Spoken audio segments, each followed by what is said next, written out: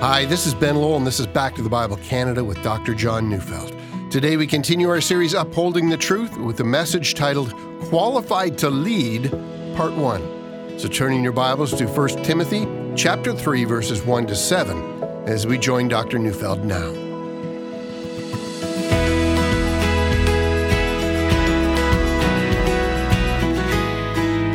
The story is told of a young man applying for a position in a firm. And when asked by the human resources manager what he expected his salary to be, the young man with no experience and with very little training quoted a number that was twice as high as that of the top salary in the firm. Well, the HR manager was stunned, but the young applicant explained. "Look," he said, "you've got to work more than twice as hard as anyone else when you don't know what you're doing." Well, that's a very interesting line of reasoning, don't you think? But every single employer looks for people with qualifications and capabilities when hiring someone to do a very important job. And so how important do you think it is when selecting elders or pastors or overseers? How important is it to choose wisely? Imagine what God looks for when he places people in leadership over the local church. But since the church is his body, and since the church represents Christ on the earth, and since the church is called upon to attract fallen and sinful men and women to faith in Jesus Christ, the calling and the qualifications needed to lead the local church is as high as it gets. You remember the bumper sticker that read, "Don't follow me, I'm lost too"? The sad reality is that unqualified leaders are lost. They don't know their task or where they are to lead God's people. There's no advantage to following them. Put an unqualified person into leadership, and you'll destroy their spiritual life and the life of the church as well. It's a double tragedy, and that's why this text is for all of us, for we'll always be looking for more pastors. See, I made the decision in our study of 1 Timothy that we should do a little detour and examine the calling to lead. We found out what the job description was. The New Testament uses 3 terms to describe the local church leader. They're all terms to describe the very same office, although each term gives a different perspective of what the person in leadership should be doing. First, it uses the term elder, which refers to the leader's father-like role. It means he is a leader in his family and in his church. Second, the New Testament uses the term shepherd or pastor, which speaks of the leader's care for the people of God. And finally, the New Testament uses the term overseer, which speaks to the leader as decision maker, as one who sets direction and provides oversight of the people of God. And that's the calling and that's the job description.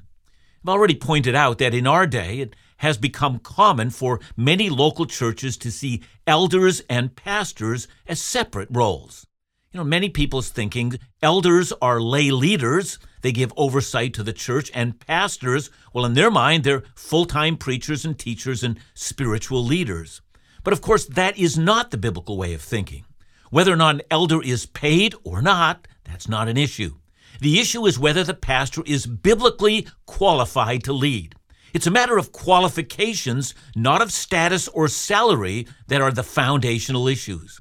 We know that Jesus taught a different approach to leadership than has been found in the world. You remember that he said that among the Gentiles, their leaders lorded over one another. But that was not the way it was to be among the leaders of his movement. We must assume then that the qualifications for leadership would be very stringent indeed. And so today, we want to talk about the qualifications for the task. You see, it's one thing to feel called. It's quite another to be qualified. I have sometimes spoken to people who say they have been called from God. The inner sense of the call, however, doesn't mean that they're qualified. We must never think that a person's inner sense should overshadow the clear and objective qualifications that God has set out in his word. So let's see if I can tease that out some more. Paul began this section by saying that it was a noble thing to desire to be a pastor. Nothing wrong with the desire. Indeed, it's important to continue to say that because should the role of pastor no longer be as something that is desired, the church itself will suffer. Should people see the role as something less than desirable, the leadership of the church will be in disrepair. So let's read our text, 1 Timothy 3, 1-7. The saying is trustworthy. If anyone aspires to the office of overseer, he desires a noble task. Therefore, an overseer must be above reproach, the husband of one wife, sober-minded, self-controlled, respectable, hospitable, able to teach, not a drunkard, not violent but gentle, not quarrelsome, not a lover of money. He must manage his own household well, with all dignity, keeping his children submissive. For if someone does not know how to manage his own household, how will he care for God's church? He must not be a recent convert, or he may become puffed up with conceit and fall into the condemnation of the devil. Moreover, he must be well thought of by outsiders, so that he may not fall into disgrace, into a snare of the devil. See, it must have been natural to think that there must be something wrong with the system of leadership the church of Ephesus had adopted. See, after all, false teaching and disunity and lack of proper leadership were rampant.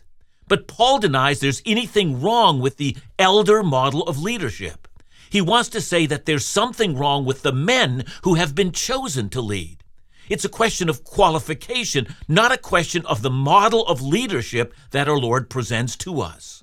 So let's begin where the text begins. The saying is trustworthy. Whenever Paul uses that phrase, he signals something important, even a great doctrinal truth. So what's the truth? Well, it's simply this. The responsibilities and leadership demands of an overseer is a good work, or it's a noble task. So from this verse, I want us to see what it takes to have and to keep great leaders. After all, if any local church is well led, over the long haul, it will be a healthy church that is able to hold up the truth of God to a dying world. Now, I know there will be questions over this. Aren't all of us equal? When Jesus said we weren't to lord it over one another, didn't that mean that we would all have equal status? So let's be clear on this matter. When it comes to our salvation and our standing before God, all of us, no matter who we are, we're saved by grace and grace alone. See, in that sense, there's level ground before the cross. Unworthy of mercy, bowed down with sin, we've received grace through that one sacrifice of Jesus. And yet, God appoints leadership in his church, and he wants leaders to lead, and that must be clear. Leadership is a great blessing to the church. So what does it take to have and to keep great leaders? Well, first, we're to honor the office of elder. Hold it in high esteem. Now, when I say that, two things come to mind. The first is a word that I got from my own dad, whom I, loved and honored highly. When I was a young man and sensed the call of God to go into pastoral ministry, my father did everything he could to discourage me. So let me defend my dad for just a moment. See, he'd seen all sorts of pastors unjustly criticized, fired from their jobs, and even a few become bitter men and unable to serve Christ in the future. And he was afraid for his son. He thought I had a too sensitive personality, and that the job was harsh and cruel and uncaring. Now, some of you might feel exactly that way.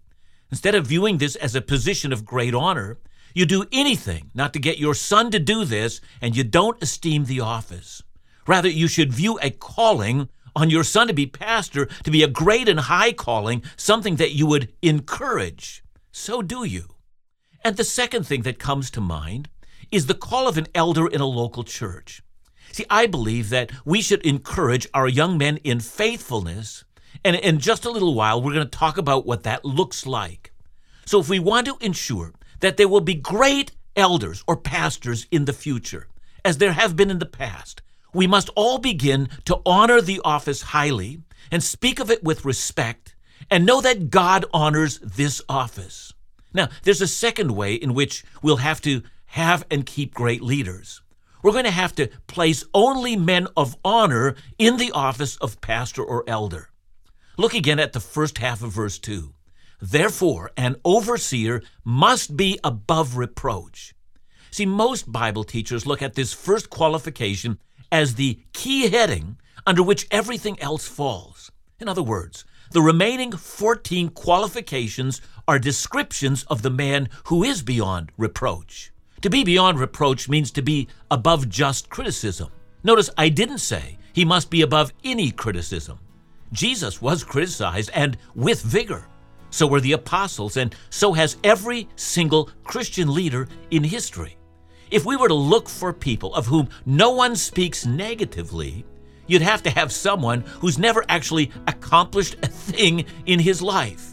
Instead, Paul means that the elder must be the kind of man against whom no one can justifiably lay a charge, saying that this man is unfit for the office.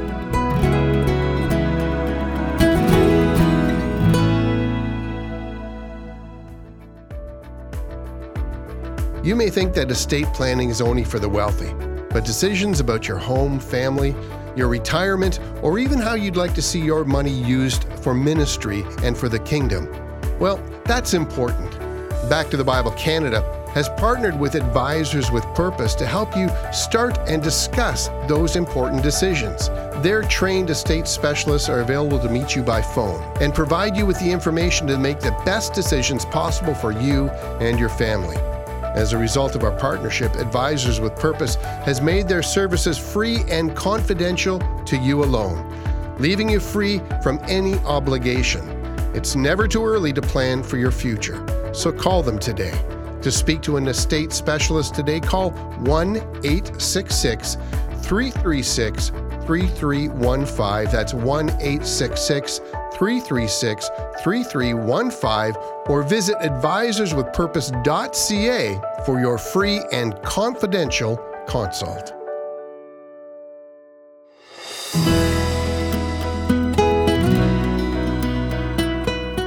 It was Charles Mackay who once wrote, "You have no enemies, you say. Alas, my friend, the boast is poor. He who has mingled in the fray of duty that the brave endure must have made foes. If you have none, small is the work that you have done. You've hit no traitor on the hip. You've dashed no cup from perjured lip.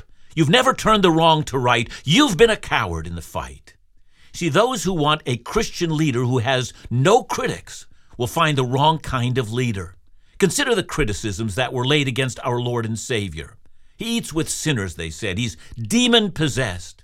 He says he's going to tear down the temple and build it up in 3 days. On and on it went.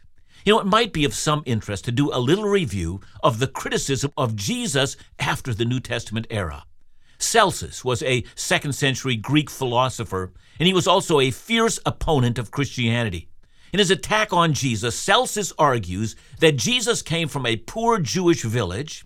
He said his mother was a poor country girl who earned her living by spinning cloth. He had no basis for a proper education, and Celsus went on to say that Jesus performed his miracles by sorcery. He said Jesus taught his followers the worst of habits, which he said was begging for money. And the criticisms went on and on.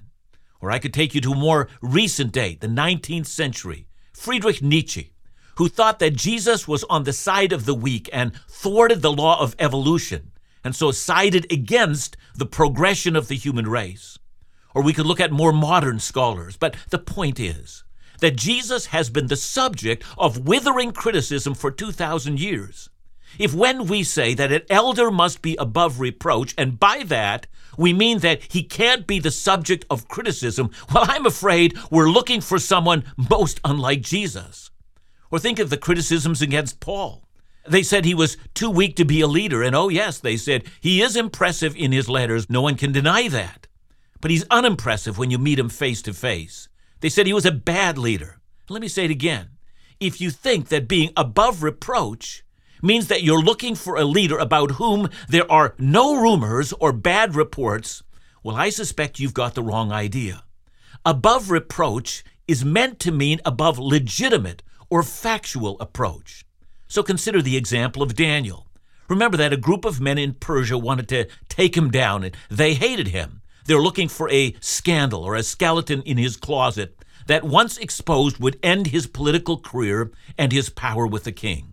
And so they began to dig around and ask questions and talk to people and check all the decisions and words that had been written by him. And here's what they concluded, and I'm reading Daniel 6 verse 5.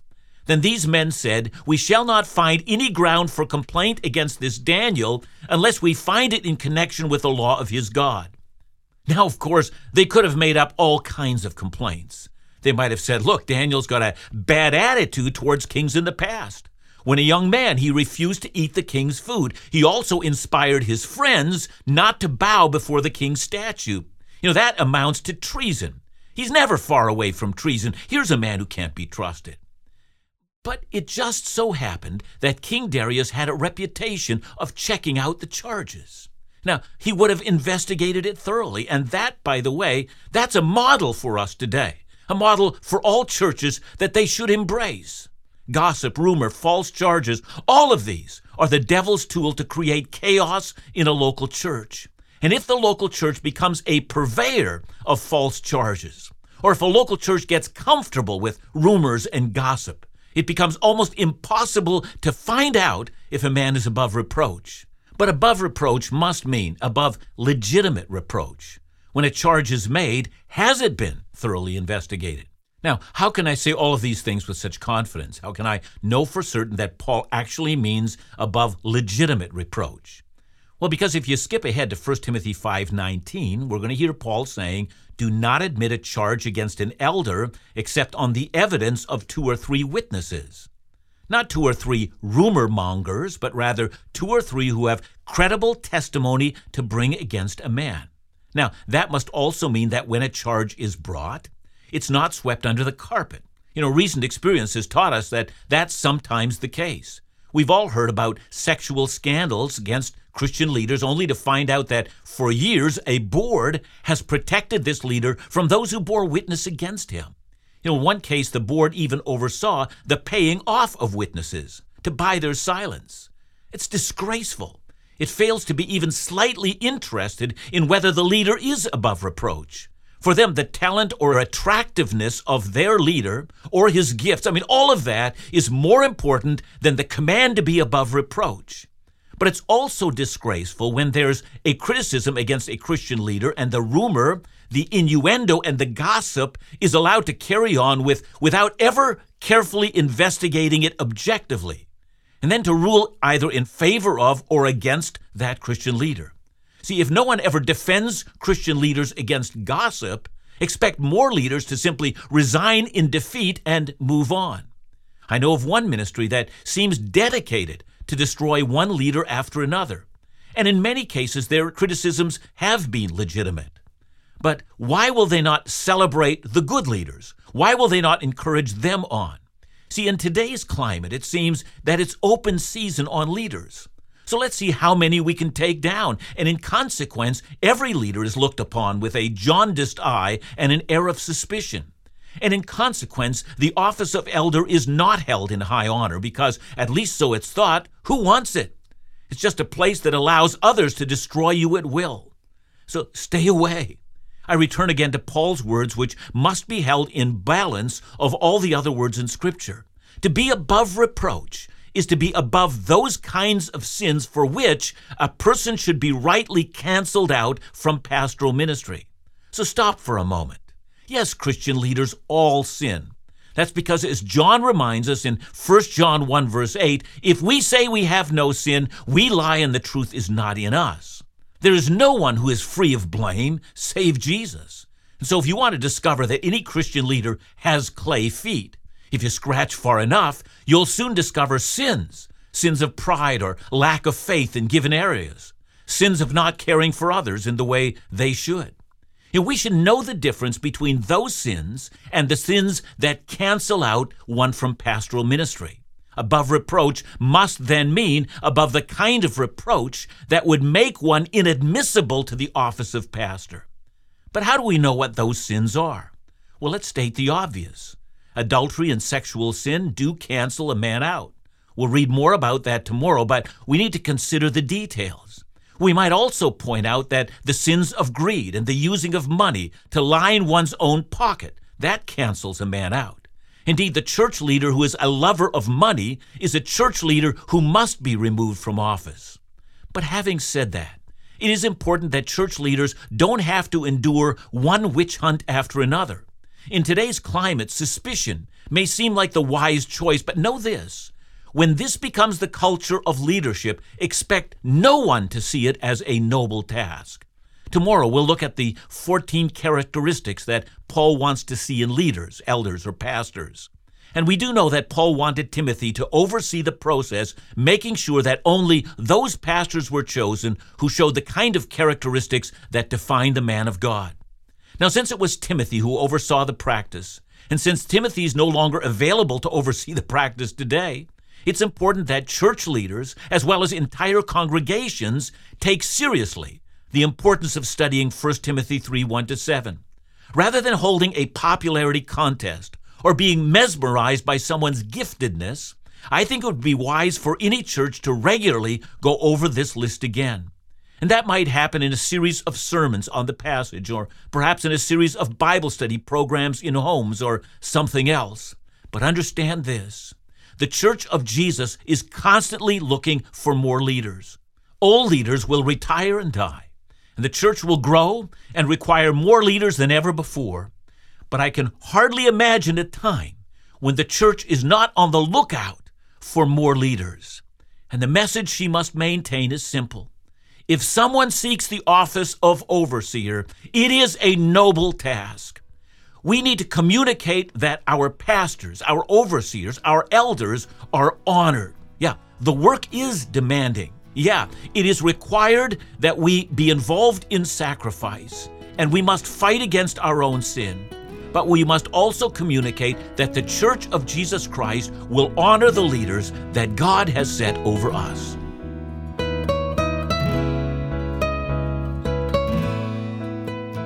Thanks so much, John. I think it's true to say that we can be tough on pastors, even to the point today where many are leaving the pastorate. What does someone entering ministry need to understand and consider? Well, I've often thought about this. Ben, I've been in pastoral ministry for 35 years. You have as well for many years. And as I think about the years that I've spent in ministry, I can think about all of the people that have left the ministry and are no longer in it. And if I were to go back and say what should have been told me before I began, and I think the thing that should have been told me is that it's going to cause me to suffer more than I would have imagined, and I should learn how to suffer in such a way that doesn't look like I'm constantly a victim, and at the same time, I'm not embittered, but continue to be loving even to those who have not been loving towards me. And I think that might be a place where we need to instruct new upcoming pastors. Thanks so much, John. And remember to join us again tomorrow as we continue our series, Upholding the Truth, right here on Back to the Bible Canada. Bible teaching you can trust.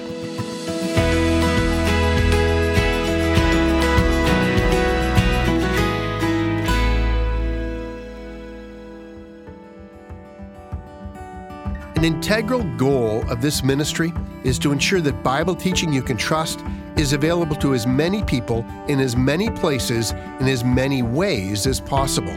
That's why we emphasize a diversity of unique Bible teaching and engagement resources, available through a variety of mediums: radio, online, free mobile applications, YouTube, just to name a few. Providing these resources ensures that anyone who desires to hear the gospel can do so at their convenience and at no cost. We're grateful for the incredible opportunity that's ours to share the gospel in your community across Canada and around the world. But this couldn't happen without like-minded friends, partners, and donors across the country. This Thanksgiving, we say thank you for blessing us, and in turn we pray that this ministry continues to bless all those searching to know Jesus better. For more information about Back to the Bible Canada, or to offer a gift of support, call us at 1-800-663-2425 or visit backtothebible.ca.